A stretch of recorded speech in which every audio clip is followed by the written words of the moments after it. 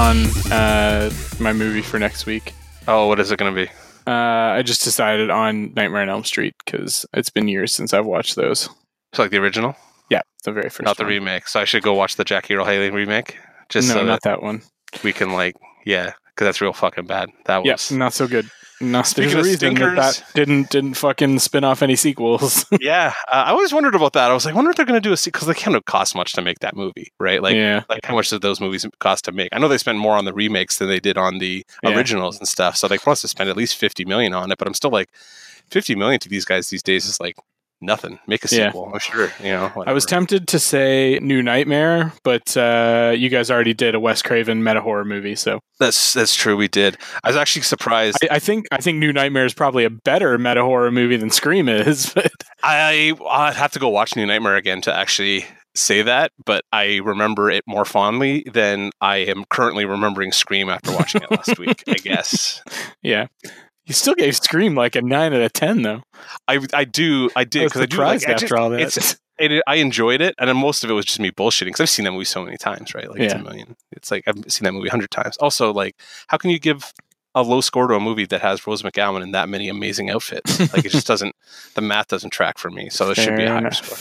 Either way, welcome back to Dance Robot Dance, everybody. This is episode 169. So we have to make sure we emphasize that 69 part, just because. Indeed. 69 dudes. So we're back, and we should just first congratulate Christy and Mark on their lovely nuptials last weekend. We had a Congratulations, guys. Yes, thanks for having us. It was fun to be there and celebrate with you in very nerdy fashion. So as per the request that we got from some of the people in the wedding party last week, we're going to forego our usual stuff, and we're just going to spend 2 hours reviewing. And by reviewing, I mean tearing apart Christy's wedding now. So I have just a laundry list of notes, starting first of all with the Harry Potterness of it all. No, Christy. I'm sorry. I'm just kidding. But yeah, we had a good time. It was a lovely day. It was a little cool. But other than that, October weddings, trying to stand outside and be a smoker is kind of a pain in the ass. But other than that, yeah, that's what you get for being antisocial. Well, that's what Christy gets for playing Aqua like 4 times in a fucking row. 2 Aqua songs. I fucking started that too. Like I went up to her and like trolled her and said like, Christy, I'm disappointed there hasn't been any Aqua yet. She's like, you're right. And then she went and played. I figured she was going to go play fucking Barbie Girl, but I should have known better. And she went and fucking played Dr. Jones. And then like 2 songs later played Barbie Girl. Yeah, we were sitting outside. Like, we left because Dr. Jones came on. I remember specifically walking outside with, like, a fucking group of people walked outside with us. You know what I mean? It wasn't just, like, me and your wife. It was, like, a bunch of us walked outside. Mass exodus. And then, like, 3 songs later, we're all like, oh, man, what if the songs are going to improve? The music's going to improve. And then fucking Barbie Girl came on, and we were like, well, I guess I'm just staying out here freezing to death tonight because, like, I'm not going back. I'm going home. Yeah, I'm basically done. It's over, right? Like, this is the end of the wedding. But no, I had a really good time. So it was end of the marriage. Yeah, the end of the marriage. Exactly. Mark, what are you thinking? Seriously, she played Barbie Girl 2 songs at your wedding reception. You should have a conversation. I'm just saying. I know neither of you listen to the show, but I just want to put it out there. You guys should have a conversation about that. Yeah. But no, we had a good time. So let's get ready to dive into the news because there's a fuck ton of shit to talk about this week. So. Yeah, there's a bunch. So first of all, right at the top, our Lord Kevin Feige has been granted more power by his Disney brethren, I guess. So he's got a major title change and is now Chief Creative Officer of Marvel Studios and kind of Marvel Entertainment also. In what sounds like a giant move to just kind of get Ike Perlmutter just removed from all decision-making process. Which is probably for the best. Which is absolutely for the best, let's be honest here. So the new pecking order at Marvel is no longer Ike and Feige fighting out at the top. It's Feige at the top, and now Dan Buckley reports up to him. Yeah. And then Buckley reports to Perlmutter only on financial stuff, but he reports to Feige on all the creative stuff. And I guess all the comic book stuff, so C.B. Cebulski and Joe Quesada kind of stay under Buckley at Marvel Comics kind of thing. Mm-hmm. So that's kind of how that's working out. But big things for everybody who is going on and on about like, oh, Feige's going to leave Marvel and go do Star Wars. I don't fucking think that's ever going to happen now. No, he's way too invested in all of this. Yeah, I think the only time he leaves Marvel is to take over Disney, period. Like become the chairman of Disney, probably in 20 years or something like that. That's down the road. Look back at this era of Marvel media, like in 20, 30 years from now, and like Kevin Feige is going to be this generation's like Stan Lee. Oh yeah, absolutely. He already is. Like you can hear other podcasters talk about him like that, and we kind of do. Like we always refer to Kevin Feige as like he's the centerpiece of that entire franchise. He's the glue that's holding all that together.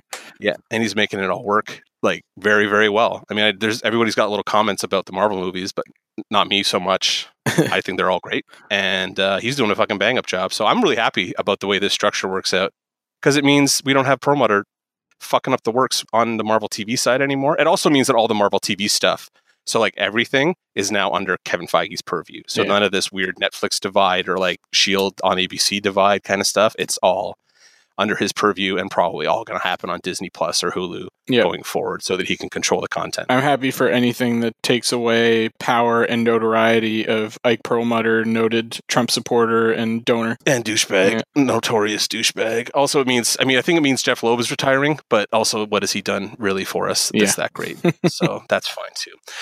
I really appreciate Long Halloween, Jeff, just if you're listening. But your TV contributions have been interesting. Let's put it that way. Inhumans. Yeah, fuck. Just, that's all you got to say, really, is right. Inhumans. Casting news. Apparently, Neil Patrick Harris is going to be entering The Matrix. Yeah, has been cast in Matrix 4. Weird casting, but like, hey, man, I'm cool. I'd like Neil Patrick Harris. Yeah, I like NPH. I'll happily watch a Matrix movie. They're going to give him an action scene to do. That's what I want to see. Is him like kicking ass. Yeah, just him kicking ass, right? Maybe he's like the grown-up version of that mouse kid or whatever died, right? Maybe, but fucking Neo died and he's back, so maybe. I guess. Didn't Trinity die too? I'm pretty sure she died in that movie. Did she die in the original movies? Or she died and come back or something like that? Trinity survives, I think. I was thinking he was the kid who bent the spoon at the beginning. That's him grown up. Maybe. That's what I was thinking. Maybe. Anyway, I just like pulling weird random characters and like saying that's who they're going to be, even though it's going to be a made up thing. Anyway, lots of casting though this week. So we got a ton of casting about the Batman. Matt Reeves' Batman movie with Robert Pattinson under the cowl has cast a Catwoman and a Penguin. No, sorry, a Riddler. Actually, the Penguin was maybe disproven. Well, they at least passed on Jonah Hill, or Jonah Hill passed on the role, or whatever, which I know we'd mentioned previously. Yes, which is fine. But so Zoe Kravitz has signed on to play Selena Kyle, Catwoman, in the upcoming movie, and a dude named Paul Danos, who's been in a bunch of stuff that I've not seen, has signed up to play the Riddler. So it's almost like they are, at first when they were like, he's playing the Penguin, I was like, oh shit, they're just making Batman Returns again, and I don't need this movie. But we're doing the Riddler, and hopefully we're going to do like a grown-up take on the Riddler, which means I should be on board for this 100%, because it's nice that they're not just, hey man, we're going to do the Joker again. Like, that's kind of where I'm at. Yeah. I don't need to see another Joker Batman movie. Wait till the third one to do that one. Or, like the last successful franchise you ran, wait till the second one to do it, because that worked out real well. Yeah, I'm cool with, there's always unfortunately going to be people being like, oh my god, fucking Catwoman should be white and whatever, but we're just going to ignore that part. But I'm not a big Zoe Kravitz person, so like I could take her, leave her kind of thing, but I don't think she's a bad choice, but I also don't think she's like an obvious, like, oh my god, yeah, that's going to be great kind of choice. And I'm kind of the same on Paul Dano as well, like, maybe he's gonna be amazing. I mean, I saw him. I remember mostly from Little Miss Sunshine. Oh, There Will Be Blood. Yeah, from There Will Be Blood. I mean, he's an indie movie guy, right? And so maybe that's the way that they're going with this, because they are doing like the sort of detective-y, like that's what Matt Reeves has been saying, is he's going to do more of like a detective-y story. So maybe they're going the noir kind of way with it and trying to take it a little bit more indie, because fuck, that made them a shitload of money for Joker, regardless of what we thought of it. So yeah, that's true. I'm fine with a more like grounded Batman movie, and like just I'm kind of in the Kevin Smith camp. Like, he's had this idea where they're like, make a Batman movie a year. It doesn't have to be the same Batman every year. You know what I mean? Make a $50 million like this, like $50 million detective story 1 year. Next year, throw him in the fucking Justice Make your League. big old fucking blockbuster like, kind of thing. Yeah, like he's such a flexible character that you could use him constantly. And like people are like, oh, you get Batman fatigue. I'm like, fuck, when? When has that ever happened in the history of comic books? Yeah, like when has that ever happened? He's Batman. And people just read all this shit anyway. So I don't know why they always throw these huge like productions behind it. But at the same time, I'm behind all this stuff. I had in my head fan casted like Carl Urban and Eva Green in those two roles, like Batman and Catwoman. So I was like, that's my fan cast, like older fan cast, I guess. But that's not going to happen because they want everybody to be 21 so they can be in these movies for 3 decades. And like, okay, cool, I guess. I mean, not that. I mean, and we know Robert Pattinson's like our age now, so whatever. But the other two like are both in their 20s, so they're very young compared to everybody else. I mean, it's not casting that like crazy excites me, but it also like doesn't make me worried for the movie or anything either. I was more excited when they cast Jeffrey Wright a couple weeks ago as Commissioner Gordon. I was like, that's awesome because I know he can act as like ass off, right? Like he's going to be great in that role. So, and like Zoe Kravitz has been in stuff that I think she's fine in, but I'm like, I've never seen her like blow me out of the water. But again, it's Selena Kyle. It's not like the hardest role to play on the planet. Yeah, you just got to be like a vixen kind of thing. Yeah. And if Anne Hathaway can pull it off, and she's really not a vixen, and she made it work for me. She fucking, holy shit, yeah. Yeah, like she crushed it. So I know people shit on that one, but like I think that was like perfect casting for that era too. Like, I've always had a fucking soft spot for Anne Hathaway in general, but I think we're the only podcast on the planet that does have a soft spot. I mean, hard spot, I guess, technically. Because we're not a podcast full of asshole misogynists. I just think she's super hot. So, I mean, I guess that kind of makes me a misogynist, but like, also I think she's a pretty decent actress too. Yeah. And she totally took the piss out of herself in Ocean's 8, I want to say. Like, she was playing herself being like the bitchy Anne Hathaway that everybody hates. She was playing that role. I'm like, oh, she gets it. This is great. Why do people hate her again? Look at her. How can you hate that? She's hot. Anyway. We'll move on now from me being gross, which is like a running theme the last couple of weeks. I have some DC Comics news, man. Did you see this thing about Superman? Like Bendis is revealing Superman's identity again? Yeah, it happened like 4 years ago and it didn't stick. I have faith that Bendis will treat it better than, I can't even remember who it was that treated it previously. But yes. Would that have been during Snyder's run? But it wasn't Snyder who wrote that. But I remember it happening like while he was working on Batman. It might have been Morrison's run. Oh, okay. I don't remember. Whoever did it, it was pretty weak, and then it got like erased like a few months later. Like people are up in arms about this, and I'm like, guys, the next time they do Flashpoint or like they reboot the universe, which they're going to do eventually because DC, they'll just reboot that too. Like it's not that big a deal, you know. Yeah, and there's already like New York Comic Con, there were a bunch of big announcements about like DC like announced sort of a retconned like timeline for their universe and said like that they're coming up on like a 5th generation that sounds like it might be another like soft reboot kind of thing, but it's not a lot of info on it yet. So, I mean, it's cool. Like I've really liked what Bendis has been doing with Superman. So if Bendis wants to tell some stories about Superman's secret identity becoming public, then I have faith that they'll be good stories. Yeah. My only hope is that if they do pull the trigger on this, that they leave it, you know, that it sticks and that it's not fucking like 6 months and we're back to nobody knowing anymore because magic or technology or some bullshit like that. I will make the same joke I made in the subreddit about Spider-Man when everybody was like, how are they going to get rid of Spider-Man's identity being revealed in the movies? I'm like, as long as they don't do what they did in the comics and he doesn't make a deal with the devil that cost him his marriage, we're doing better than we did in the comics. You know what I mean? So, because that's how they did it in Spidey when he unveiled with his identity. Mistopheles or whatever. Yeah, it was like post-Civil War. He went to fucking the devil himself and made a deal. That was One Day More? One More Day. Yeah. One More Day. Yes.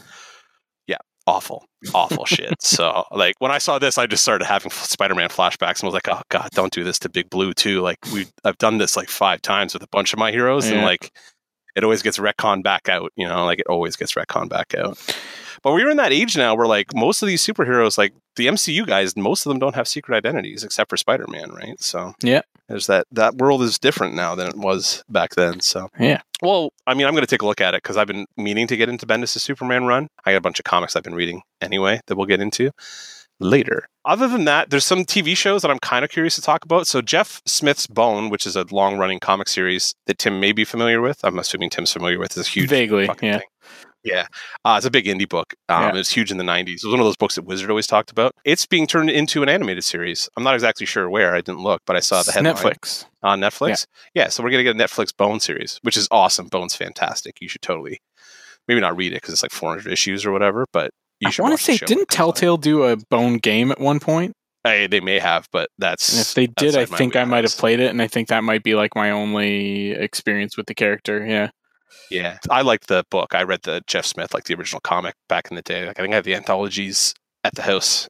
They were really good. So Yeah. I'm excited for that. Like, it's a fun, like, it's weird because it's like cartoony, but it gets very serious and stuff like that. So it's kind of a weird juxtaposition between like the style of the animation and like, or the art style in the comic, I guess. Yeah, I was always intrigued by the drawing style of like the art style of the book, but it just wasn't the sort of title that necessarily ever grabbed me. Yeah, I just waited till when he said it was done. I was like, I'm going to read through the whole fucking thing because he's put out like 300 and something issues, and that's like, that's just something worth celebrating. Just having done that by himself, basically. So I was like, I got to get into this and see what he did. And it's cool to read like a single storyteller going from beginning to end and seeing like how they improve as a writer, but also like he's improving as an artist as he goes along, and like going from issue 1 to issue 300, like the art's like night and day kind of thing. Yeah. So it's pretty crazy. But that's something that I'd be looking forward to. That was a good story, and it'd be cool to see it adapted into animation. Another thing that has been picked up somewhere, Mike Mignola, creator of Hellboy, is developing an animated anthology series called The Forever House, which is supposed to be some kind of like, I'll just read the synopsis. Promises to encapsulate the feeling of an ancient tale told by the fire. Set inside the titular abode, the Forever House is described as a mysterious piece of unreal estate and one-of-a-kind hub for otherworldly objects and international artifacts with dark histories. That sounds like a Mike Mignola thing. I'm going to fucking watch the shit out of this because... Unreal estate. I see what they did there. Grown. See, you get it? Yeah, see, that's what you get when you get copywriters writing it instead of Mike Mignola, because he wouldn't have written that. I mean, I love Mike Mignola's art, so if they draw off his style for the animation, then it could be real cool. Yeah, I'm still waiting for a Hellboy animated movie to do that properly. Like, I've never seen one that really just like delves into like the inky blacks, like that. Just the coating of black that he puts on everything is just like, it's exquisite how black his pages are. I'm not trying to be racist. He literally just pours fucking indie ink on everything, and it's awesome. And it wouldn't be a particularly expensive animation style or drawing style to animate either, because like it's all like really shadowy, like limited colors, like not a lot of like very 2D, like not a lot of detail. Yeah. Well, it's very based on Mignola got his start kind of on the back of the Batman animated comic. Like he started in there, so he's got that kind of tone to it. But it's just that with just even more black on it, almost, if you can even imagine. Batman the animated series darker than it already is. That's Hellboy's art. So if they did animated, I'd be awesome. But if this is like, it does say animated, so if it's animated in a style that reflects his illustration style, it's just going to be worth watching just to watch it at that point. You know what I mean? So that's pretty cool. 2 other quick things. I think we got the full list of stuff that will be on Disney Plus next month when it launches. And the rest of the podcast will just be us listing it. Yeah, just listing it. And I'm not going to list it. You can go fucking find the Twitter thread that was like 900 fucking tweets of shit. The big one that caught my attention was that they're only getting like 6 Marvel movies when they start. Like everything's else signed out to Netflix or whatever right now. So it doesn't. Yeah, so I think they'll have Endgame in the first couple months. Like they'll have the 2 newest Avengers movies, but like the vast majority are still out at Netflix. So there was, I want to say, a dozen movies that are not going to be on that service when it launches. And then we still don't know what's going to happen with the Spidey movies because those are technically Sony. So we don't know where they're going to land either. And you know how Sony and Marvel have been getting along super famously. Gangbusters. Well, there's a rumor going around again that like Marvel is basically like, we'll give you $5 billion like today. And you just give us Spider-Man back because we're fucking sick of this shit. And I was like, yeah, let's do this fucking thing. Give them $5 billion. They'll fuck that up and be out of business in 5 years, and you'll have Spider-Man back. And you can make $5 billion with Spider-Man. Like, how can you not? It's Spider-Man. Like, it's super easy. So, well, here's hoping anyway, because this fucking Sony shit's driving me insane. There's still some like glaring omissions. I mean, like everybody was, saying like, are they going to do like Song of the South and shit like that? And that's not, none of that stuff is on there. And there's some other sort of more tumultuous and controversial kind of stuff that doesn't show up on there. But there's also all sorts of fucking like deep cut, like, all those like old straight to video fucking sequels and like all the old like live action stuff and really random like one-off fucking made for TV animated movies and like Christmas specials and shit like that. So it'll be interesting. I'm interested to see how it like pans out when it actually launches, because I'm going to sign up for it, because I figure all my TV watching will be happening on that, because all these Marvel shows are just going to be my life for the next year. So I'm the most interested in like the original content for it, like the Mandalorian, obviously I'm fucking super excited for. Mandalorian. And then there's also going to be like some Disney Parks related stuff, like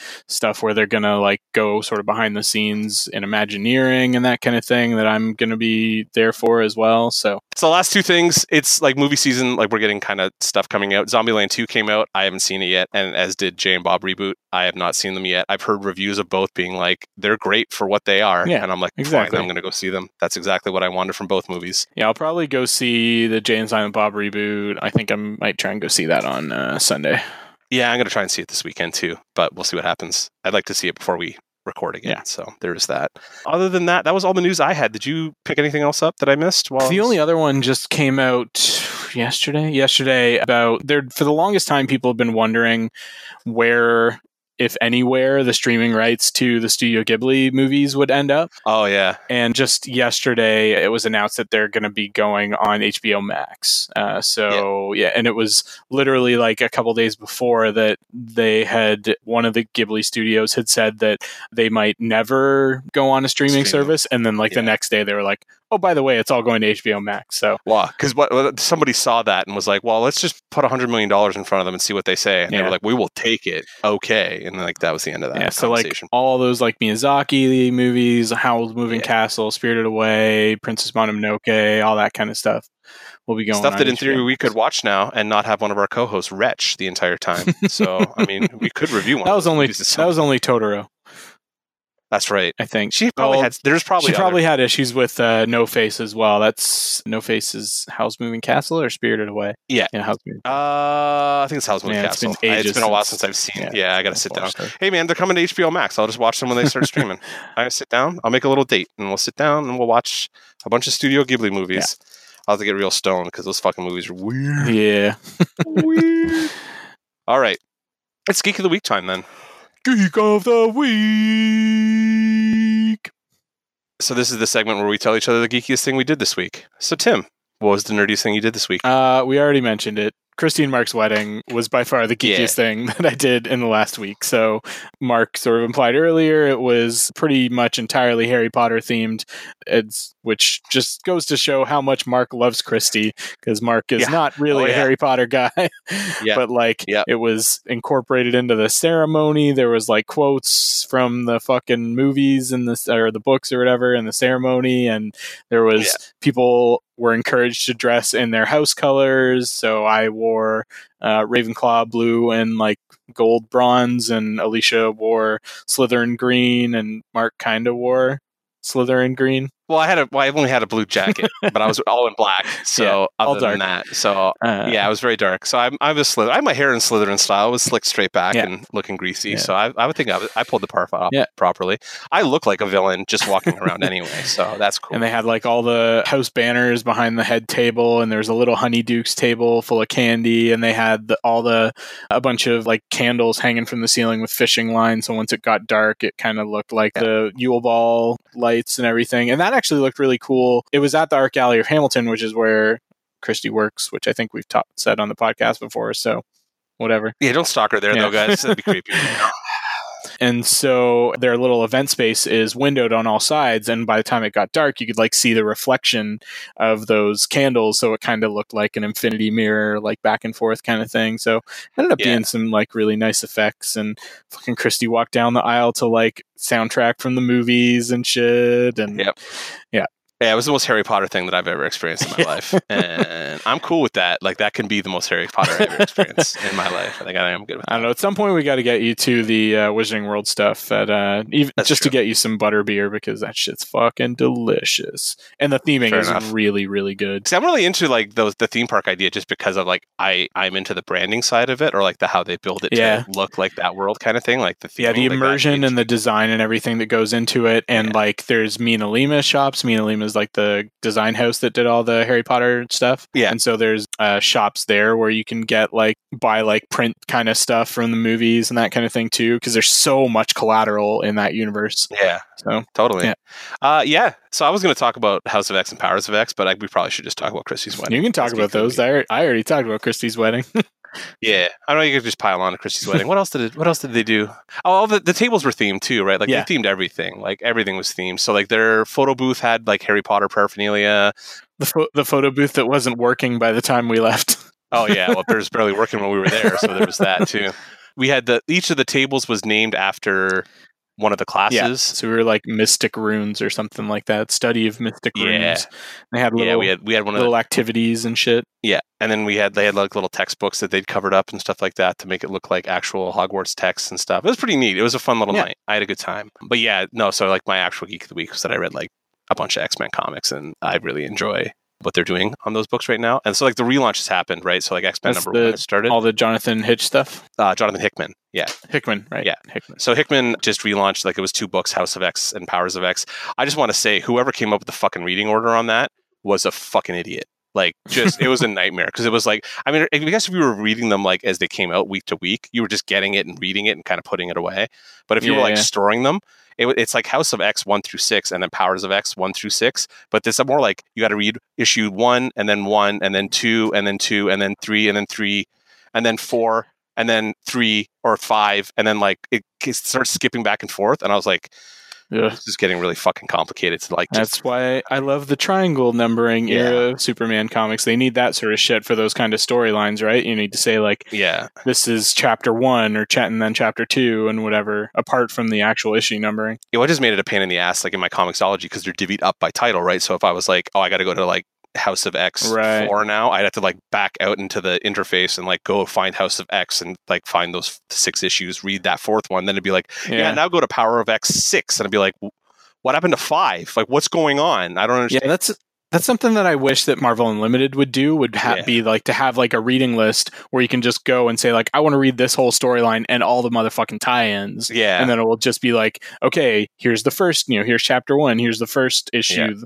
here's, the tie-ins in between issue 1 and issue 2 of the main crossover series or whatever. And so you can do that much more easily, because rather than having to like fucking cross-reference like an external reading list or something. Yeah, I had to take a picture of the reading list and keep going back to make sure I was reading the right issue, because I started reading an issue and I was like, this is not, what the fuck's going on? And that happens a lot in this series because it's bouncing around a lot. Like, it's a very involved series, but like I was reading an issue and like I was about 3 pages in and being like, I don't think this is the right one. And I had to go back to the list and whatever. I got real frustrated about halfway through and had to like take all the files, strip them, and like put them in a separate comic reader and just put them in order so that I could just flip through them properly.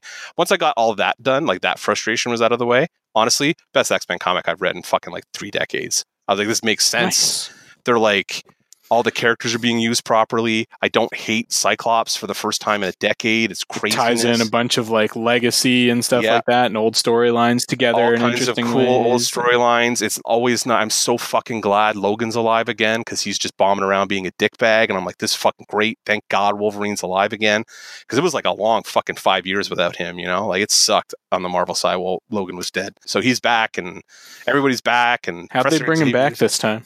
Oh, fuck, who knows? I can't remember anymore. There was a mini-series, I know I read it, but I remember he died this most recent time. He was locked in a brick of adamantium. So I was like, they probably magicked him out. I'm assuming they magicked him out. I can't think of any other way to get him out of that, but okay. I don't know. All I know is like the X-Men are back. It feels like it's been like 3 fucking decades since I've read an X-Men book and been like, oh yeah, I like reading X-Men. I used to like reading the X-Men a lot. It just got too convoluted for me. And then they stopped caring about the books because of the Fox like stuff. So they became real kind of like, we're canceling them, super disjointed, creative teams are shuffling all over the place. So you just kind of gave up on the X-Men for a long time. It sounds like Hickman's in for the fucking long haul. So if he's bringing this level of talent, like this level of story to X-Men, we're going to be in a good place for X-Men stories for the next couple of years, I think. It's kind of going to be like having Tom King on Batman, I think, for the next couple of years. Nice. Is Hickman doing... I always like when they have people that have like a long-term plan for a book kind of thing, and then they actually get to execute it. Yeah. It'll be nice if he gets to do like a nice like 40, 50 issue run after like House and Powers is done now. So that's already 12 issues out. X-Men #1 came out this week, which was great and very horny, oddly enough, because like the big thing is that's what I've heard. We have to procreate, right? Like that's their kind of edict now. Yeah. Like multiply the mutants and stuff. But no, it's really good. I don't know if we'll have to review it or something like that, or Paul and I can do a 2-hander, because that would require you to read a bunch of Marvel. Hey, I got Marvel Unlimited. I just have to wait for it to hit Marvel Unlimited, which takes a few months. Yeah.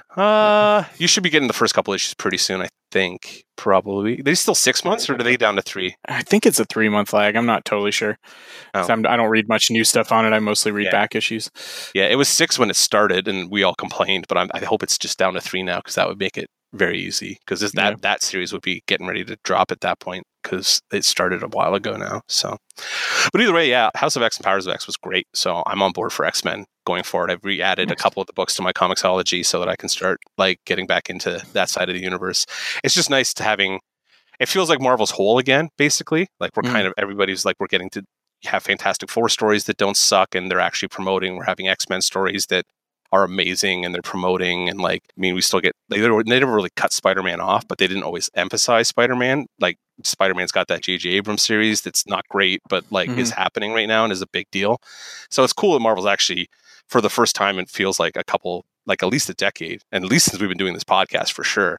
I feel like I'm like, oh, Marvel Comics actually doing good work. Nice. Like we're there again. Yeah. Because it's been a while. So yay. Nice. Cool. So that's Geek of the Week. Meat of the episode time. Meat of the episode. Liquid green meat. I was going to say something about pea soup flavored meat or something like that. Nice. Close enough. So we watched The Exorcist. It's spooky Halloween time. It's time for us to talk about The Exorcist. Yay! So this is a 1973 movie that has had multiple sequels that we will probably talk about at the end, none of which are very good. But we just watched the original. We did watch the director's cut, I think, both of us, right? Like we watched the version that's on iTunes now or whatever. Yep. So yeah. So this is the 1973 classic starring, God only knows, Linda Blair, Ellen Burstyn, Jason Miller, and Max von Sydow, I think is the main cast of the movie. Yep. Along with Mercedes McCambridge is the voice of Pazuzu. So there is that. Let's just do a little bit of history with this. Like, you've seen this before? Like, oh, yeah. What do you think of The Exorcist? Yeah, I mean, it's a fucking classic. Definitely, I can't remember the first time I saw it, but it was probably like late teens, early 20s, which was where I really started getting into horror. And I was like, it would be go to the video store, like pick up a few classics and like educate myself kind of thing. Yep. And yeah, I mean, this is one that definitely stuck with me since back in those days. It is absolutely a classic and with good reason. Yeah, I mean, it basically started a whole new fucking subgenre of like possession, exorcism horror movies that this year it seems children. Seems like we get like one big budget of one of those like at least every year now, maybe multiple a year. Yeah. It seems to like the possession story seems to come back like once every couple of years as like a big thing. I remember they just had that Jeffrey Dean Morgan one that was like a big budget thing that they really pushed a couple of years ago. Yeah, there's like Exorcism of Emily Rose, which was in the last few years and stuff like that too. And yeah, there's even this series has had a TV show in the last couple of years that we can kind of talk about a little bit because I think you've watched that, right? Oh yeah, I watched that whole thing. I couldn't tell you what happened in it at this point, but I still have good impressions of it. I remember it being solid overall. Yeah, I remember enjoying, especially the first season in particular. I enjoyed the first season quite a bit. Yeah, I remember the second one dropping off a little bit. But Negasonic Teenage Warhead was in it though. Yeah, she play Linda or what's her name, son or daughter? She was in the second season. She was one of the kids at the shelter. Oh, right. With, Jason Cho's character. One of the foster kids or something. Right? Yeah. She was like the oldest foster kid. All right, now that show's coming back to me. Yeah, the first season was the two blonde daughters with Alan Ruck and Gina Davis. Yeah, Gina Davis, who they revealed eventually was actually Reagan from the movie we're talking about tonight. And Alan Ruck looked super stunned, kind of like he always looks now. I don't know why he has that bit part, but it's like ever since Star Trek 7, like when he was in Generations and he played the stunned captain of the Enterprise B, that's his role now. Like he shows up and stuff. He just looks stunned. And like that's what he did the whole season was just look stunned. I enjoyed that show. I should watch it again. But yeah, so like The Exorcist itself, the actual movie, I'm trying to think the first time I saw it I was way too young and it scared the shit out of me. This is why we're doing this movie. This is the one movie out of all horror movies don't usually have much of an effect on me. This movie fucking terrifies the shit out of me and had for like my whole life up until I started like realizing that eventually we would do this episode and I was going to take a bunch of shit for being afraid of this movie. So I started to like kind of do what we always told Christy to do, which was go and just watch it until you're immune to it. That's what I've done with this movie. But yeah, for the longest time, this is like the scariest fucking thing I'd ever seen. I probably saw it way too young. Mom and Dad had this kind of stuff in the house. They had a movie collection that was ungodly for years, like just VHS for miles. Yeah. Like it would be one of those movies that they would watch like around Halloween and it terrified the shit out of me. I think I remember sitting down and watching it with some friends and just being like, yeah, nope. All the nope. Yeah, all the nope. This movie freaks me out. But it's so good too, right? Like it's one of those movies that's like If it was just scary and kind of shitty, I'd have been like totally forgotten about it. But at the same time, I'm like, the story's really good and the acting's really good and it's a well-made movie. So I'm curious about it. Plus you hear all the horror stories about like making it and like all the behind the scenes stuff and all that kind of stuff that happened while it was going on. It just becomes this fascinating pop culture story, like the making of this weird horror movie, whatever. Yeah. So yeah, this is the movie that like scared the shit out of me to the point, and this is anecdotal, but it's funny. I was reading the book when the movie got re-released in 2000, which is the version we watched this time. So what had been re-edited and like cleaned up with a bunch of like the fast cut stuff put out. I went and saw it with my girlfriend at the time. I was hiding on her the whole fucking time because the movie scares the shit out of me. And then I was reading the book too. I'd never read the book. So, and the book's fucking horrific. Like, have you ever read the book? Mm-mm. No. Yeah. The book's like, for some reason, just affected me even more because it's my imagination goes crazy when I read this stuff. So I had been reading it and I had a class early the next day. So I was driving out to campus, and what I would do is get to campus a little early, depending on traffic, and like just kind of park in my car and wait right till class started and start reading again.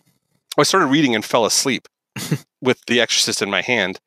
And one of the girls in my class like knocked on my window to wake me up.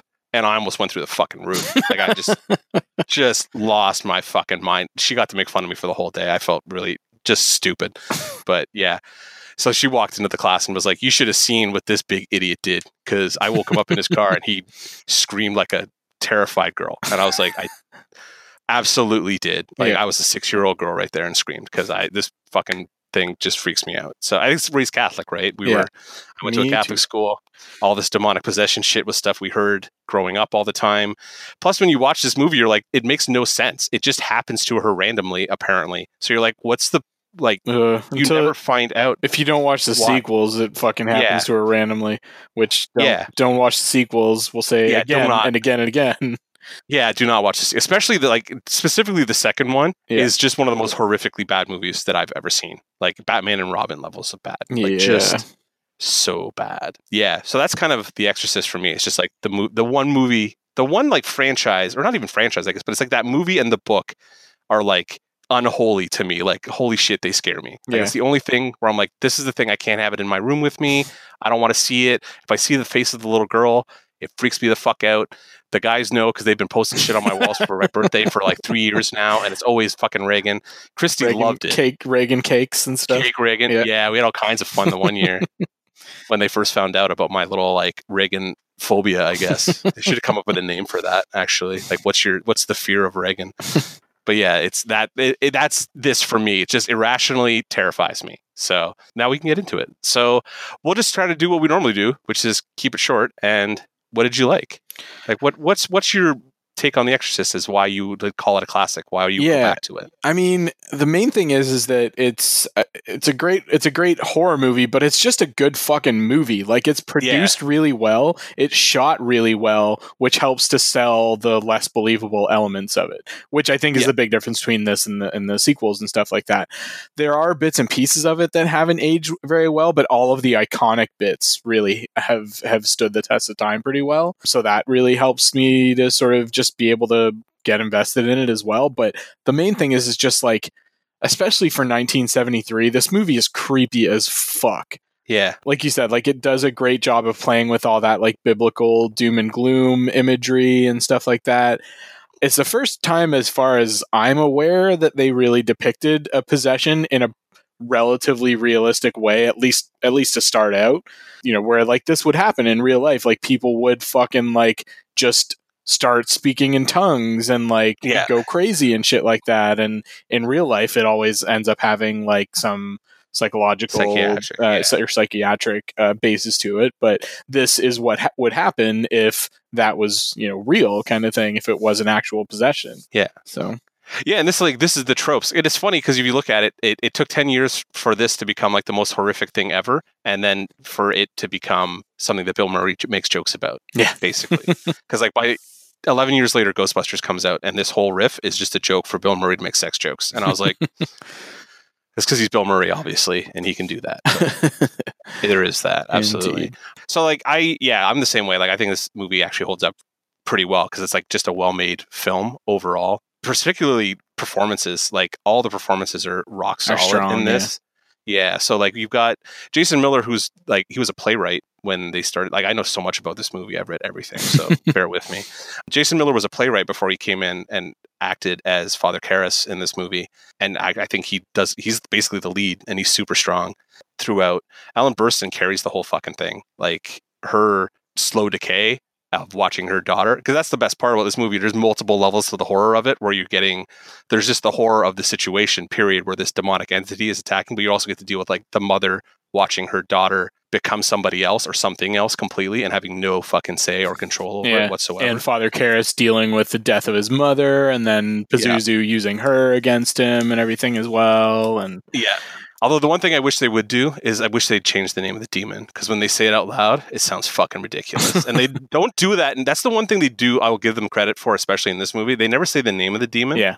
Because it sounds ridiculous. Whereas they say it 40 times in the second one. Which I kept waiting for in the first one. And because I know that name very well, but if you've only ever watched the first one, or if you've like read the book, that's the only reason that you would know the demon's name. I'm trying to remember if the demon's name's even mentioned in the original book. I didn't read it this year. I read it this time last year, kind of thing. Like I did an Audible read through of it. Kept me up that night at least. So there's that. So the book still gets me eventually. Yeah.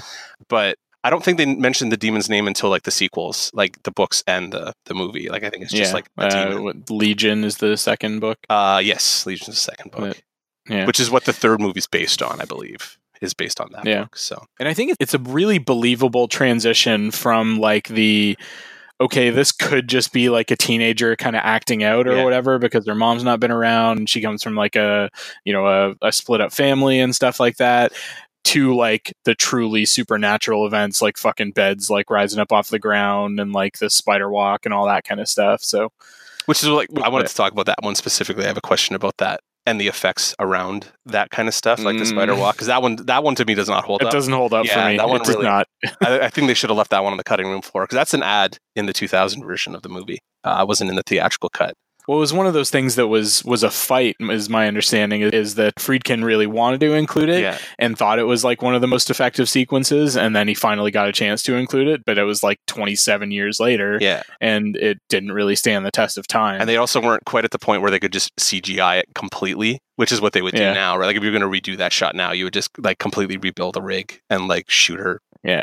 And it's really obviously just a sped up shot of like a gymnast doing like a crab walk kind of thing on her back or whatever. And it just, does not really, that is one of the things, which is unfortunate, because it is like one of the things that, I don't know if it's kind of one of the iconic bits, like at least in that it has that sort of mythology to it in terms of it not being included in the original and that sort of thing. But that could have been left out. Yeah, it's weird too, because the scene in the book when she does the spider walk in the book, it's more prolonged, and she's just crawling around licking at people's ankles while she's like that, and it goes on for a couple pages, and it's fucking really creepy. But obviously they couldn't get the effects to do that. But it was just, I remember reading it and being like, having to go back and read how she was like, because he describes very accurately like how she's arced backwards, like doing the spider walk thing, and then like describing how her now oddly long tongue is like licking at everybody's legs and she's hissing and shit. And I was like, yeah, that's terrifying. That's creepy as fuck. So what else did I know we brought up Max von Sydow. I want to bring up the makeup effect on Max von Sydow, because it's one of those things where like it's crazy. It probably looked great in 1973. You know what? When I was a kid, I was baffled by how Max von Sydow was still alive. Because I thought when I saw this movie on VHS and everything's blurry, I was like, man, that makeup effect. I didn't even think it was a makeup effect. I thought he was just legit that old, right? He was like early 50s when they made this, and they make him look like late 70s or something like that. Yeah. I think it's funny because like what he looks like in my head, like the version that I picked up like from VHS Rot or whatever you want to call it at this point, when I saw him in Force Awakens, I was like, holy shit, they've aged him right into what he actually aged into. That's crazy. Except his hair wasn't powdered in Force Awakens quite that much. No. Well, then you go back and watch this in high def, right? And you're like, I see the seams. Oh, God. I get it. It's just not as good as my brain made it out to be. It's still, but for 1973, and considering how accurate it was to what he ended up actually looking like, I was like, holy shit, they did a really good fucking job on that. Just maybe don't close up on it so much, because didn't, hold together. It doesn't hold up, yeah. But he's so good, it doesn't really matter. You know what I mean? He's so pensive, and like you can feel all that weight on him the whole time. Max von Sydow is fucking great in this too, for like all 6 lines he has. Yeah. One thing that I'd kind of forgotten, because it's probably been 10 plus years since I've watched this damn movie, was, since we're talking about Max von Sydow, is like that opening sequence, like how that sort of Indiana Jones-ish sequence of it, like the Raiders of the Lost Ark, like they just found something and he's running across the dig site and everything to see it, and ends up being the little Pazuzu token or whatever. Yeah, and then he has the little confrontation with the statue that just appears, oddly enough. Yeah. It's a very strange, like, kind of cutting scene. But again, like, shot so fucking well, like that it just takes your breath away. Like, wow, that just looks pretty, and that helps to sell it and helps that sort of atmospheric horror to really sink in. Plus, like, really using Iraq, you know what I mean? Like, actually shooting in that location. Like, you can see they're all extras who are real Iraqis and stuff like that. It's not like the Hollywood version. Like, if they remade this, they'd shoot it on a studio like in downtown LA and just cast a bunch of like Mexicans or something like that, probably. Whereas this movie, they're in Iraq with an Iraqi film crew shooting it, and it's like, that looks fucking legit, like a part of Iraq, you know what I mean? Like, they're out in the desert and there's like Mesopotamian ruins and stuff like that everywhere. It's cool to see. I like seeing that kind of on location shooting. They don't do that kind of stuff anymore as much. Whereas like in the 70s, they were just like, yeah, we'll totally just take a crew for 2 weeks and fucking go shoot in the desert in Iraq to make Tatooine, or, you know, the desert in Iraq, I guess. Yeah. Which is one of the things that made Force Awakens like good, because because JJ was like, yeah, we're going out into fucking like Tunisia or wherever the hell they went to film all that desert shit. It was Tunisia, because that's where they shot the original stuff too. They shot the Tatooine stuff in Tunisia as well. I think everybody no, that was Raiders. I was going to say everybody was shitting themselves to death, but that was Raiders. Yeah. Cool. Yeah. So, and like we talked a little bit about the scares, but for me, and that maybe this is just me personally, a lot of the medical stuff and like body horror kind of stuff fucked with me more than like, or just as much, if not more, than the possession. Yeah. Like that fucking needle in Regan's neck that starts spurting out blood. Yeah. And then that crazy huge like brain scan, like looks like some fucking CAT scan, tortured, like a fucking primitive ass CAT scan, like making crazy noises as it spins around her head and everything. Like, that's almost as scary to me as like Regan like rising off the bed and like stabbing herself in the crotch with a crucifix and shit like that. That's one of those things that everybody kind of gets. Like, I remember going to see it and like people getting more freaked out by the medical stuff, you know what I mean? People talking about the medical shit more than like the demon stuff, and I was like, no man, the demon shit's scarier. The medical stuff's like real life, like that. I've been in those tubes to get my back looked at and stuff, and then thankfully modern medicine is not as horrific and invasive as what it looked like. Man, that's just the funny part, is you're looking at it and you're like, man, 70s, like, fucking dark times. Yeah, I was gonna say it's like the joke in Star Trek 4 where Bones is like, what is this, the fucking Dark Ages or something like that? Like, they're gonna cut the kidney out of you and replace it? Holy shit, what's going on? That's what it kind of felt like as a 2019 viewer going in and like watching the medical procedures from the 70s. Like, and you got to remember, this movie came out 8 years before we were born, so this movie's ancient to us too, right? Like, it's one of those movies we kind of grew up hearing about more than anything else. So yeah, absolutely. It was already part of the zeitgeist by the time we got around to seeing it and experiencing it for ourselves and everything. And you know, it was one of those things that would be lampooned on TV shows. And, well, there was that Leslie Nielsen movie with Linda Blair in it, like in 1980 or something like that. Like, you can go watch it still. Possessed or whatever it was called. I can't remember what it's called now, but that's fucking hilarious too, because she's basically in the makeup doing like vamping it up with Leslie Nielsen, and it's like, wow, we're just taking the total piss out of what we did in the original movie. I guess by that point she'd already made 2, so she'd already made the whole franchise a joke. So what do you know? The second one wasn't until 90, I think. The second one? No. Oh no, second one was 77. It was the third one that was 90. Yeah. It was like in late 80s, early 90s. Yeah. Yeah. So.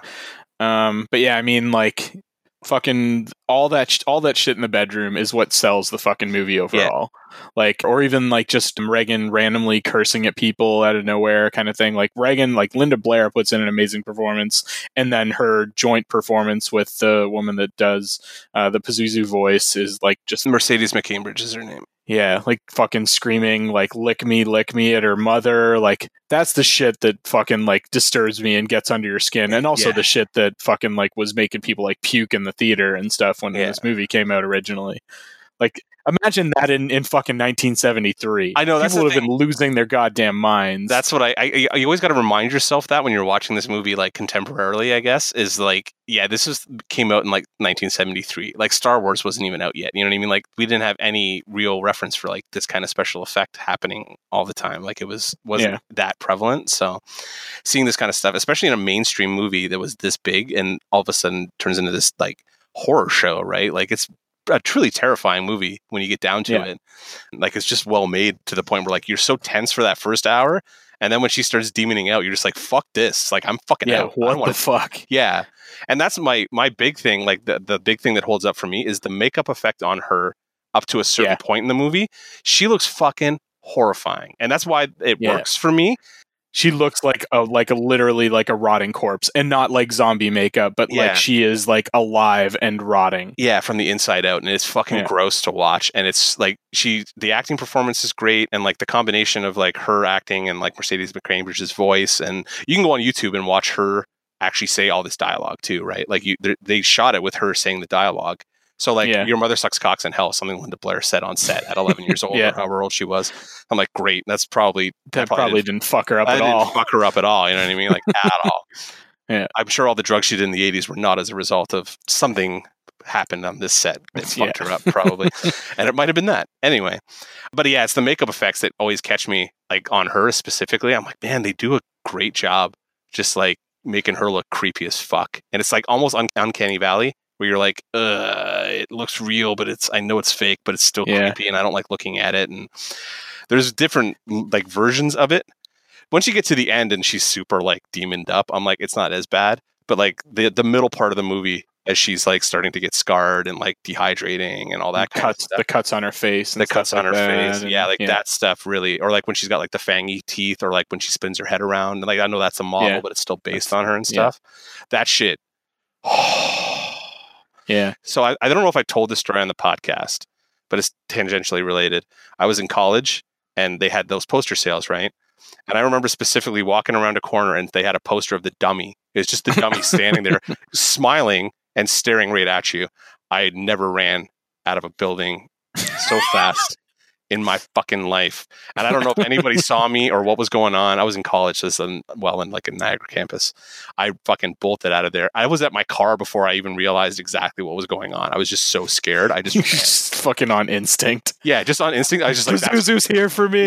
Yeah. That little girl, like it was life size because it was like a poster size thing. And it was like at eye level. So I was like, oh shit. And my brain just went into like fight or flight and I fucking took off. That's how scary I find like the dummy and the makeup effect of that in like the interim period of the movie. Like that shit just terrifies me. So no, makeup is phenomenal. The other thing that really sells those scenes for me as well is the atmospheric stuff that they do. One, where they make it really obvious that like there's a distinct like rotting smell in the room whenever Pazuzu like comes to the surface. Yeah, everybody like starts covering their nose and shit. There's that good scene where she like grabs the guy's balls and like as he flips, you can see everybody behind them, like especially Ellen Burstyn, who's just fucking crushing it the whole time, right? Yeah. Just puts her fucking hand to her mouth like she doesn't want to inhale whatever just popped into the room when Pazuzu shows up.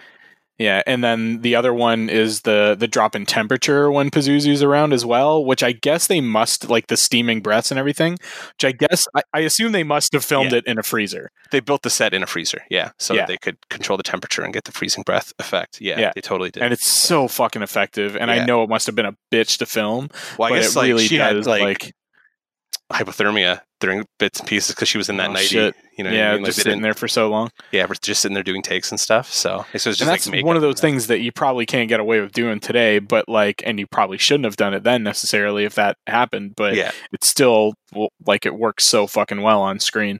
Yeah. Oh yeah. I know it's the breath thing. Really, like that whole room at that point is so like claustrophobic. Like, even if it is a set and you can kind of feel that it's a set, you're so just like, everything's so tight on everybody at that point. Like, they're not pulling out and showing you long shots. It's like the two guys, the demon, one guy, demon, like that kind of. Yeah, and you're getting real like harsh angles and stuff like that because of it as well on the shots. So you're getting like up in somebody's face or like down from the top or like from the foot of the bed or something like that. And interesting camera choice. Like we said, well shot, like well thought out movie. They obviously storyboarded the shit and planned it so that like you weren't getting bored of any of the shots too, because that could get real static if you were just going back and forth. But he chooses all these crazy angles and then Dutch tilts them in some spots too, so you always feel at ease. And that's something that happens throughout the movie. The actual camera starts to tilt.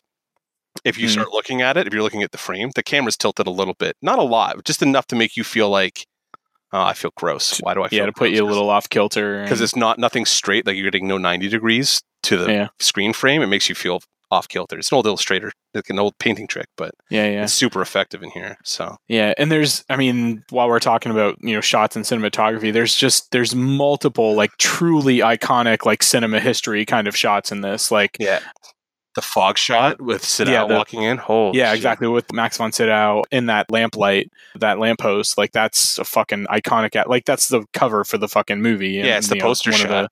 One of the posters, and like the shots of the staircase and shit like that as well are just like super iconic shots that people those are the sorts of things that are probably still taught in film school, right? They're like, here's how you fucking frame a shot, like here's how you compose a shot to have maximum effect. They use this movie when they teach cinematography early on, like just good examples of like how to tilt pictures to make it a little bit off kilter, and then just like how to frame stuff so that it's like perfectly framed and shit. And Friedkin is just like a fucking genius director, knew how to point a camera, just knew how to do it, you know what I mean? So we did The French Connection right before this, and that was like a total shit show. What got him this. Basically super talented director. Wish he'd done more. Like, it always feels like he didn't do as much, but very auteur kind of guy. So I guess he's difficult to work with also, from the stories you hear about just making this movie. Fired off a gun on set, slapped the dude. Jesus. What else did he do? Both Linda Blair and Ellen Burstyn suffered permanent injuries as a result of like special effects work on this set. So like Ellen Burstyn, I think, broke her coccyx and like fucked up a bunch of discs in her back on the pullback. When Reagan slaps her and she gets pulled back on a wire, they really hauled off on her and fucked up her back permanently, I think. There's a story about that. And I think Linda Blair, like one of the scenes where she was getting whipped, like one of the early possession scenes, like where she's getting flipped around and stuff, they fucked up her back doing that. Girl's 11 years old and they fucking permanently ruined her back. Like, Jesus. Nice work there, dude. Yeah. It comes out in the movie, like, so it's kind of like, you probably shouldn't do it that way, but we got this movie out of it, so I'm just going to kind of shrug. Not all bad. Not all bad, I guess, but like, man, if I was Linda Blair, I'd be like, go fuck yourself, not all bad kind of thing. So there is that. And while we're talking about sort of more production-y kind of stuff, it's a fucking masterpiece of sound design as well.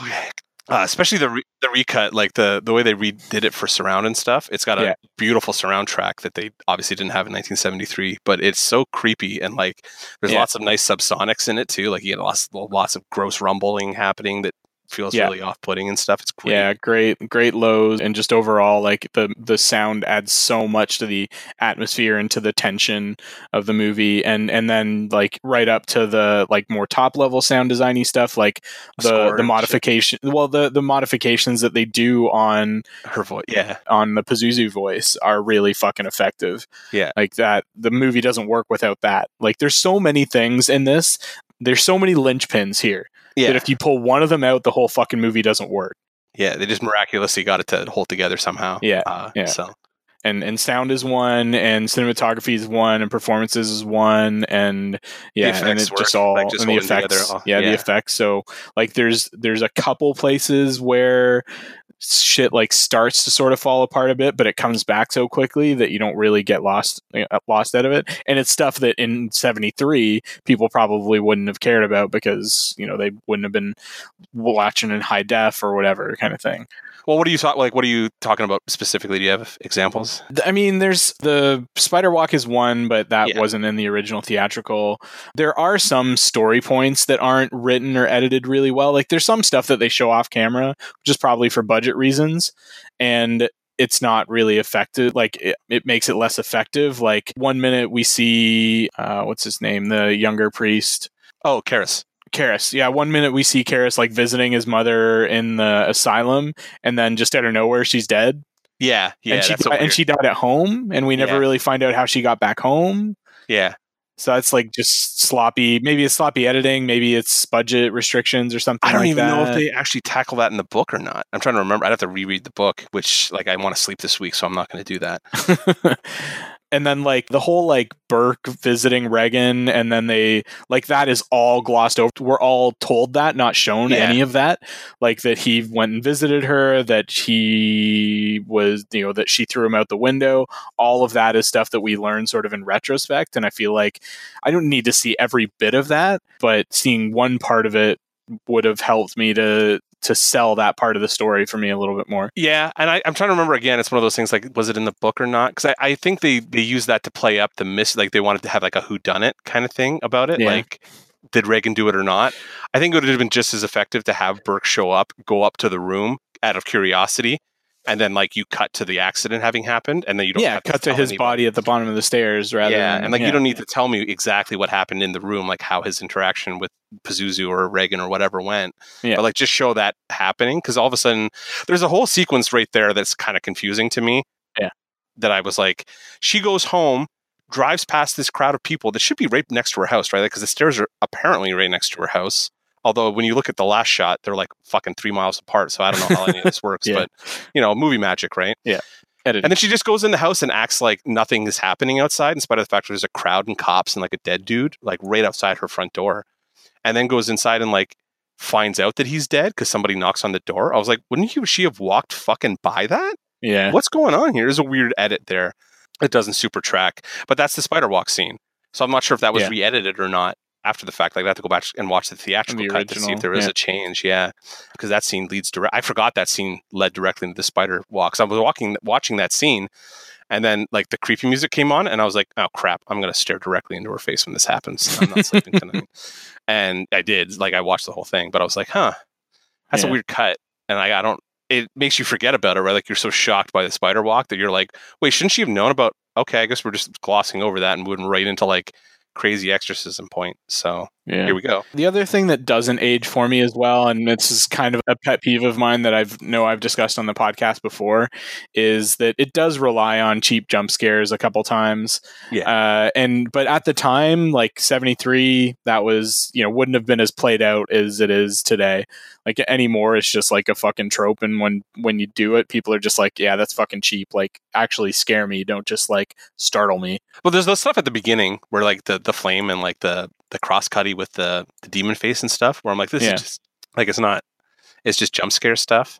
Which I guess, I mean, it's again, this is one of those things like this was made in 73, so it's probably super effective to an audience then. Yeah. Whereas we're like 2019 have seen everything super jaded. It's almost exactly the same conversation Paul and I were having about Scream last week, where we're just like, yeah, we're 20 plus years, and now in this movie 40 plus years removed from it. Yeah, the tropes like that we've grown up on and are used to and are just part of our day-to-day media consumption, they didn't exist then, right? Yeah, so we're seeing them. This is them being established. Yeah, and a lot of this is like, especially in this movie, a lot of them is them establishing it in this movie, because like all this movie, when you start looking at possession movies, this is the fucking blueprint, right? Like, it's the Godfather.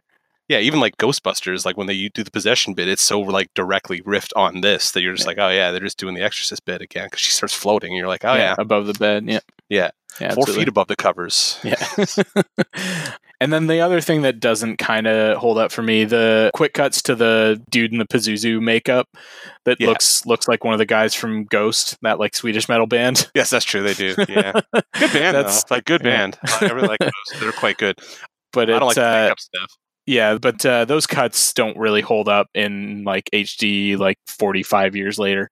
Yeah, no. They also seem to feel like they linger on screen way longer. Like they're supposed to be fast cuts, and it's like, wow, I've been staring at this fucking demon face for like 3 seconds. Can we just get? And it's clearly just a dude in white makeup.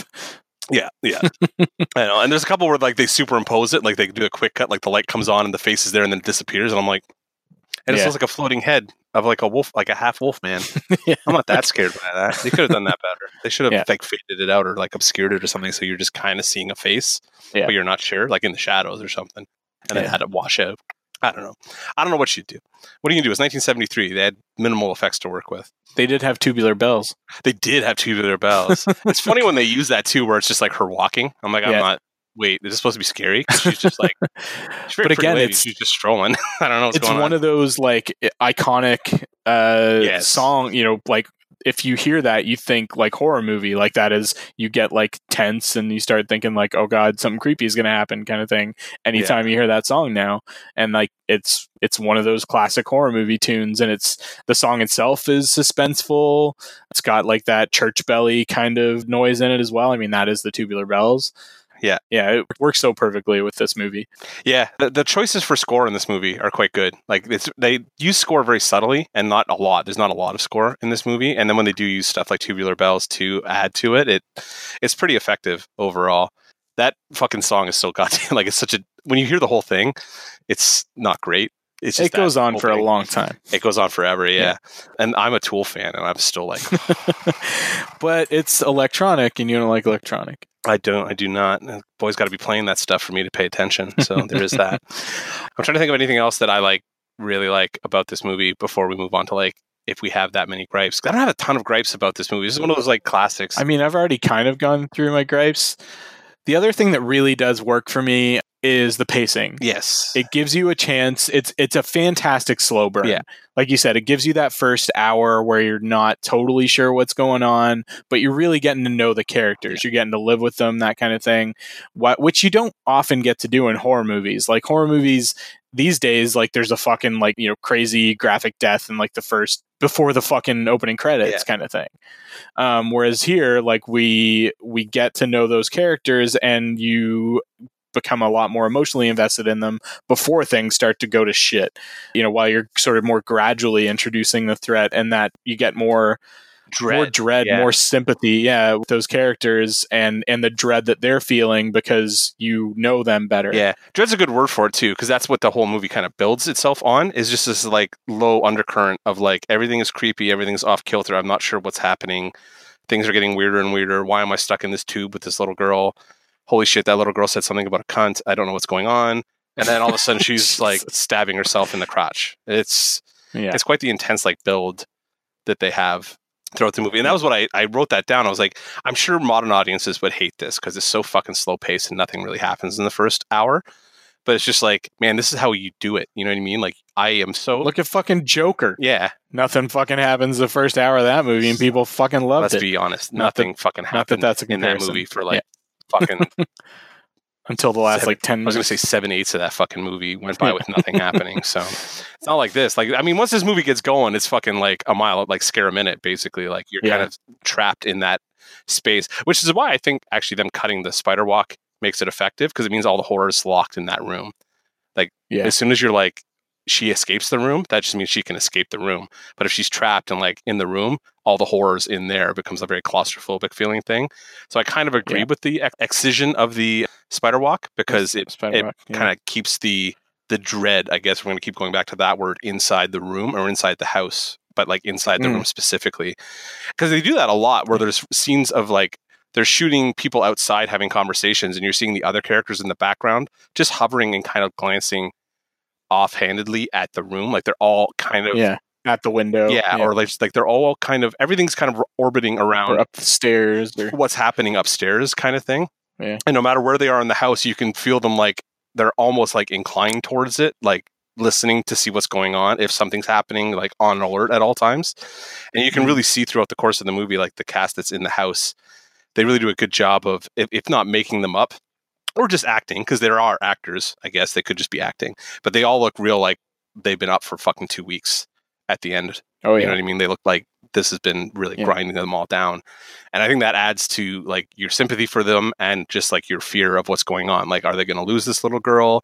They've obviously been dealing with this for months at this point. Like, there's been a prolonged, protracted fight for her health, regardless of whether you believe in the demon side of it or not, right? Like, this mom who is watching her daughter decay and die, and also not be recognizable anymore. Like, that's not her daughter kind of thing. So, and that's the thing. Like, like Blair's performance, I don't think we can like undersell enough. No. Like the fact that like she goes from being such a like lovable, like pretty innocent, you know, young girl to fucking Pazuzu like super possessed, being like, you know, saying all that crazy shit. Yeah.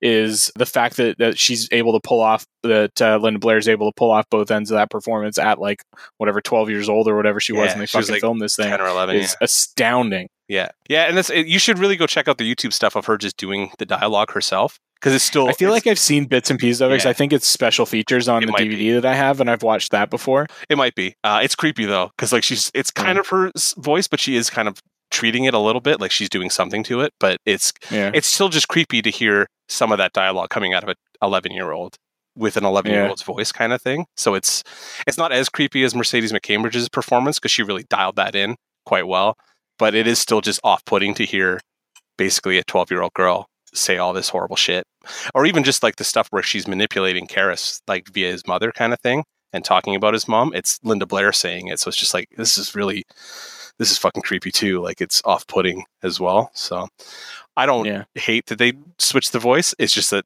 either one has its own reason for being creepy as fuck. So what are you gonna do? Cool. That's awesome. What else do we want to talk about The Exorcist here? What else do I got? I got through all my notes. I'm just I'm fucking movie. I don't know. It is really a good movie. Like, there's not really much else I can say about it. So we've talked about all the performances. We talked about the effects. So maybe just be a short episode this week. Kind of fun. Kind of nice. Good times. It's all right. That's all right. We did a long one last week, so Paul and I got going. Yeah.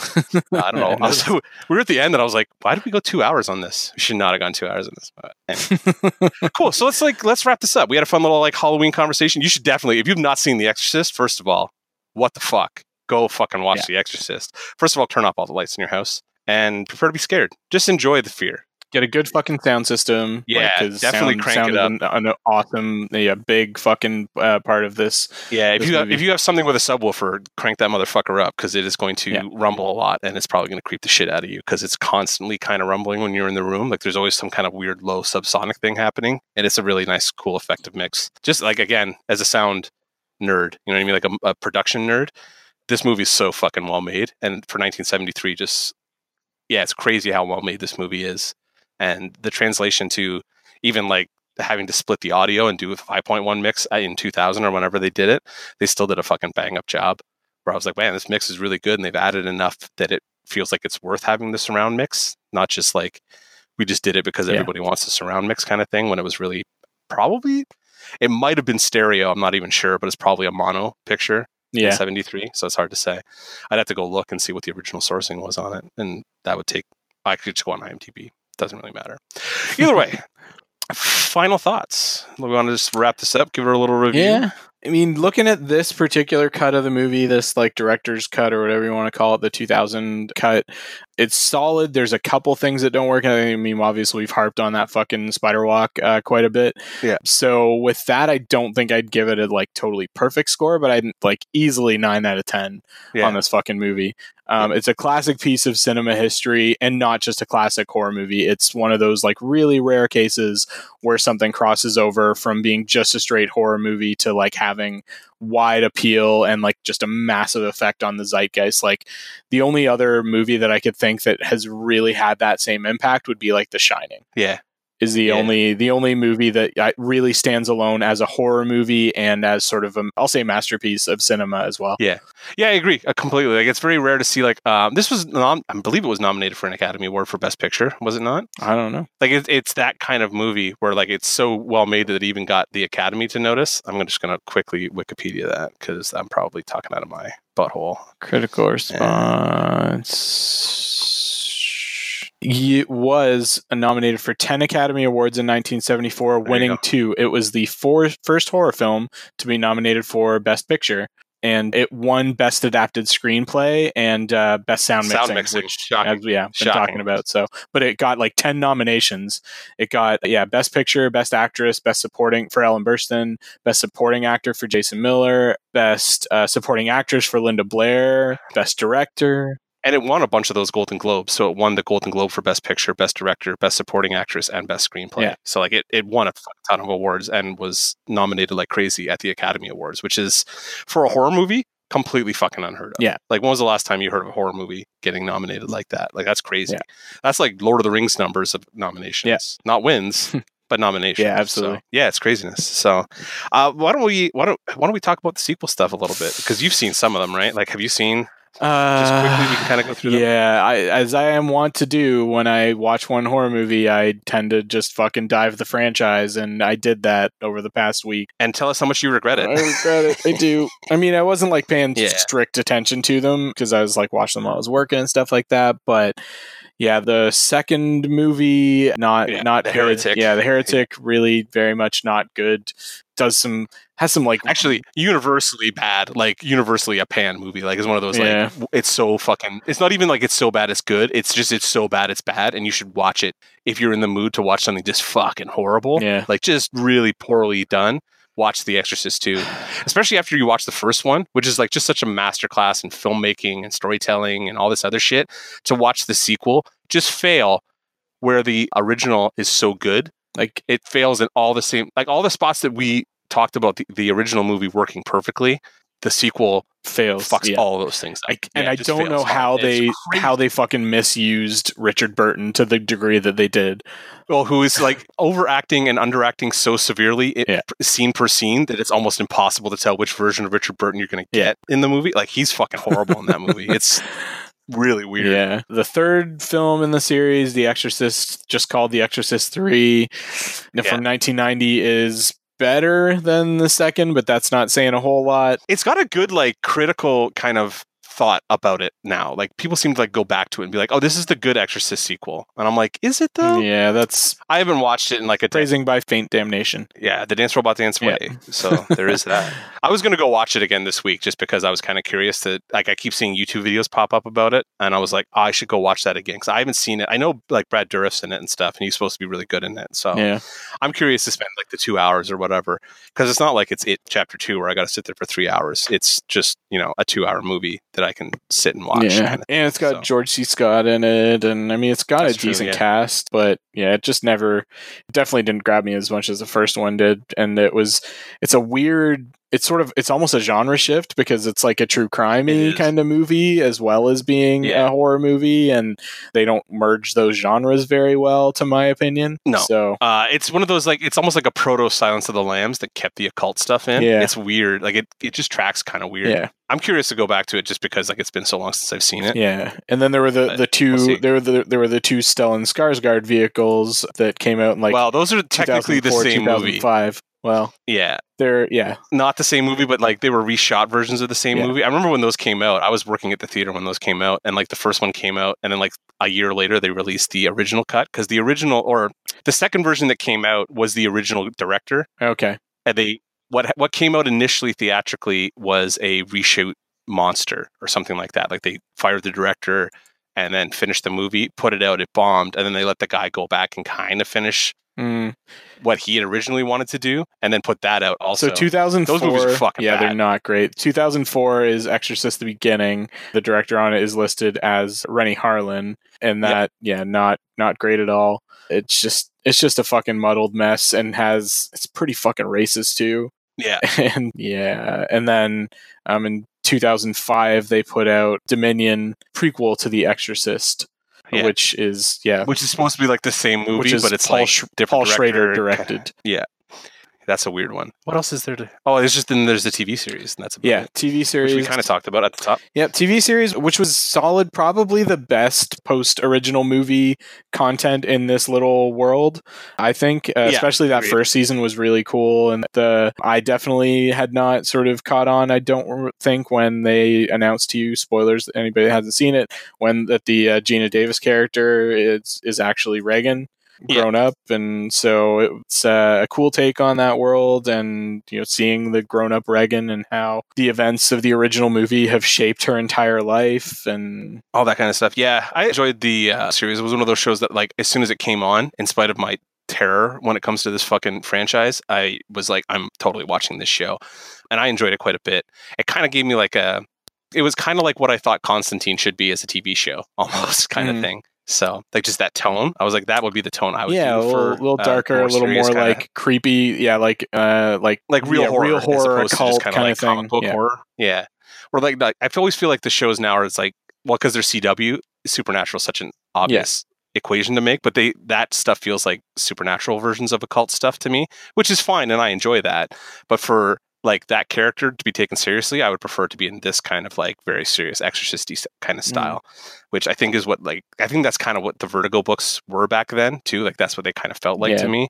Whereas like what they do now on the mainstream side, I'm like, yeah, the mainstream stuff where Constantine's just part of the DCU, I'm like, meh, all right, I guess. But like, he was a real prick back in the day, and like the demons were fucking nasty pricks and shit. So I don't know. I love that. I enjoyed that show quite a bit. I was very sad when it got kind of unceremoniously dumped after the second year. I thought it was better than it deserved to be. Like, had better than it had any right to be, given like what the sequel material from this franchise has been historically. So I was quite happy. Part of it is just I think it kind of lost its way after the first season. Like they had a really cool story for the first season, and then the second season was more like, okay, now what the fuck do we do now? And then they put something together, and it was something, and it was I watched it, and it was fine, but it wasn't that first season. And then people just dropped off, and they were like, yeah, we can't keep doing this. Yeah, oh, whatever. I had a good time with the first season, and I enjoyed the second season enough that I was like, I would have watched the third season if they'd made it, but I'm not crying over a lost show like that, I guess. So it's not Daredevil, you know what I mean? I'm not like losing my fucking mind still over it. Yeah. So that's that. I don't even know if I gave a rating. This is like a 9 out of 10, like 10 out of 10 kind of movie for me. It's just one of those classics that I just go back to basically every year. It's one of those Halloween ones where I'm just like, I'm going to scare the shit out of myself and watch The Exorcist alone, because I need to continue to beat that fear out of myself. So I just keep doing it. But yeah, again, this is like, I love this movie. It's so well made, and it's why I'm obsessed with it. Like, it scares the shit out of me. I should just be able to just turn it off and walk away from it. But it's so well made, and the story fascinates me so much, just because I'm fascinated by the occult and like all this demon possession shit. And I was raised Catholic, so I have all that horrible fucking mythology bombing around in my head. So this just like, this is my worst nightmare / favorite story, I guess, kind of thing. So yeah, 9 out of 10. I love The Exorcist. Go watch it if you haven't seen it before. And if you have, go watch it again, because it still holds up like crazy. Indeed. All right. Geek Cred. I guess we should do Christy's segment, since we have been talking about Christy an awful lot today. So, and you know what we should have done, probably right at the top, has been like, for new listeners who are like Paul era listeners, Christy is our former co-host. So if you were real confused earlier and wondering like who the fuck we're talking about, Christy was our co-host from episode 1 to episode 130-ish, basically. Yeah, something like that.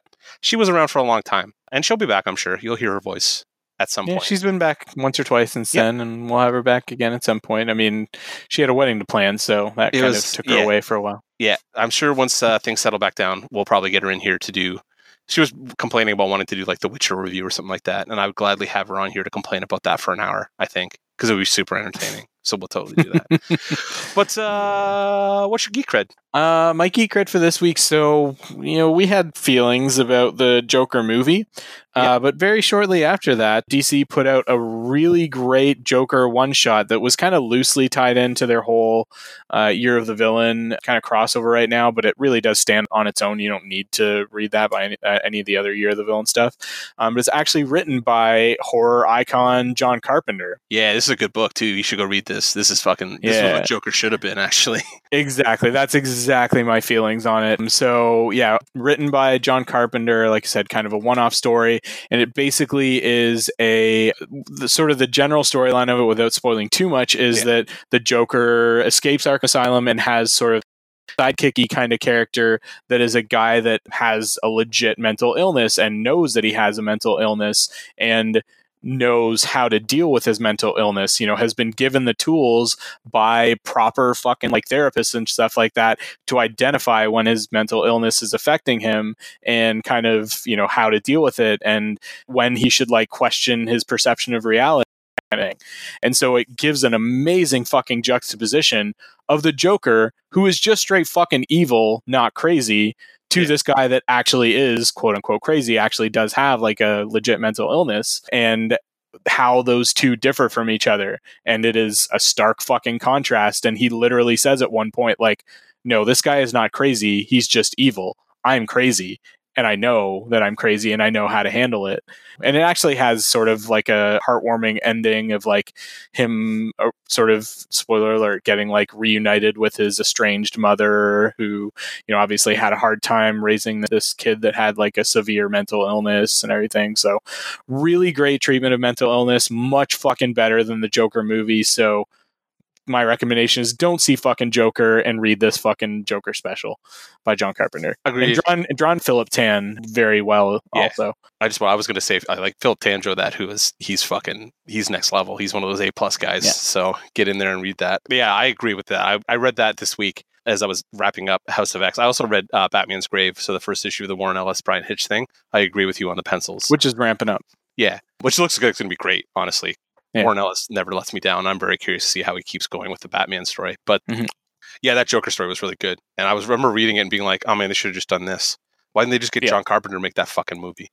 Mm-hmm. You know what I mean? Like, just get somebody who knows what they're fucking doing. Sorry. Instead of fucking edgelord Todd Phillips. Yeah, basically. Could you imagine John Carpenter writing that script and having Joaquin actually do that? That would have been fucking great. Just great. It would have been phenomenal.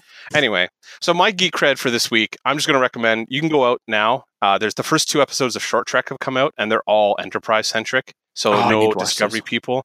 The first episode is basically Ethan Hunt, Spock, and Rebecca Romaine #1 trapped on an elevator together for 15 minutes, and they just kind of bullshit. And it's really good. I'm so like, just give me this fucking Star Trek show. Like, I don't give a shit.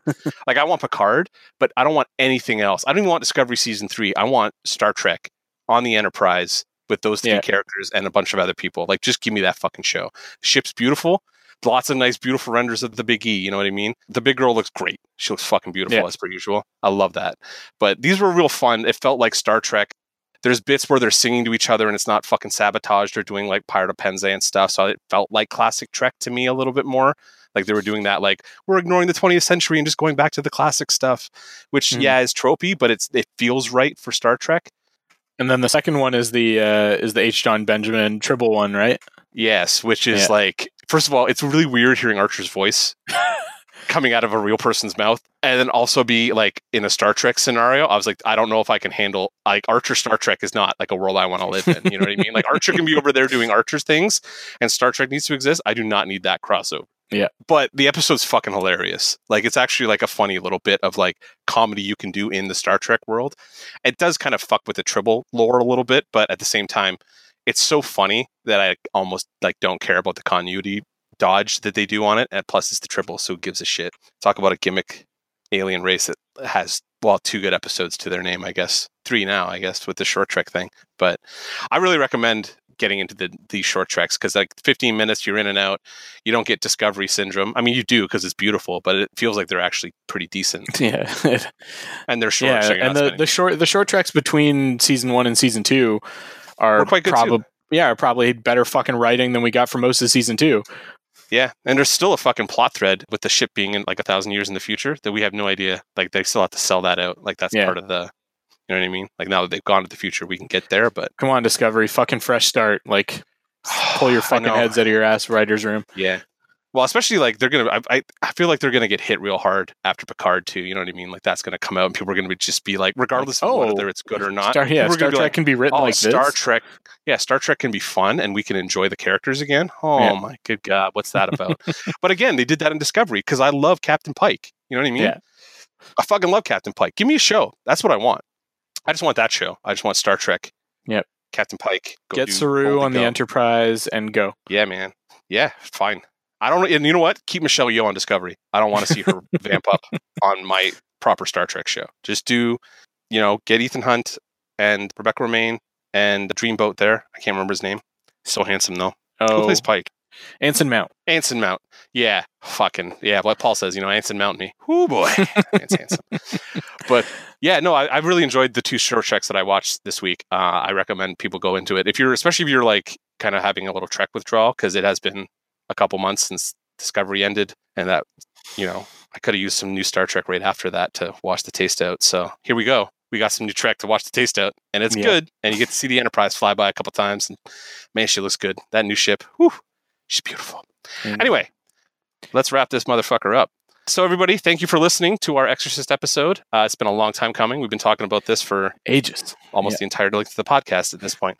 So this has been episode 169 of Dance Robot Dance. If you haven't already, please subscribe. You can do that from any podcatching app via Apple Podcasts, Google Podcasts, Stitcher, and Spotify. If you have any thoughts about anything we talked about this week, like The Exorcist or me rambling about Star Trek or whatever random thing you want to talk to us about, hit us up on Facebook at facebook.com/DanceRobotDancePodcast, on Twitter at DRD_podcast, or you can email us directly, dancerobotdancepodcast@gmail.com. So I've been here with Tim. Say goodnight, buddy. Your mother sucks cocks in hell. Sorry, Karen. Yeah, your mother does suck cocks in hell. Sorry. Mrs. Lentz. I don't know what your mom's first name is. Pat, right? Yeah. Yeah, I got it. I got there. That was weird. Anyway, I was Mark. I am Mark. Fuck my life. I'm done. So. Oh, and go watch. Yeah, we're gonna watch the. It's my pick, and I pick the original Wes Craven classic Nightmare on Elm Street, not the fucking remake. So go watch you some fucking Freddy Krueger, and get back with us next week to talk about that. Doing a lot of Wes Craven this year. A lot of Wes Craven. Yeah, he's fucking like horror legend. He totally is. I'm excited to watch that. I haven't seen that movie in fucking ages, so it should be interesting watch, at least for me, because I haven't seen it since. We can see actual Johnny Depp, not fucking knockoff Johnny Depp this time. Yeah. Did you like that gag? Yeah. I fucking ran with that one. It's fucking great value Johnny Depp. Damn right. Rich. Damn right. Damn right. All right, guys. We'll see you next week. Go watch Nightmare on Elm Street. We'll fucking bullshit at you this time next week. Same bad time, same bad channel. Don't eat any pea soup. Yeah, don't. Yeah. Yeah. Let Jesus fuck you. Jesus fuck you.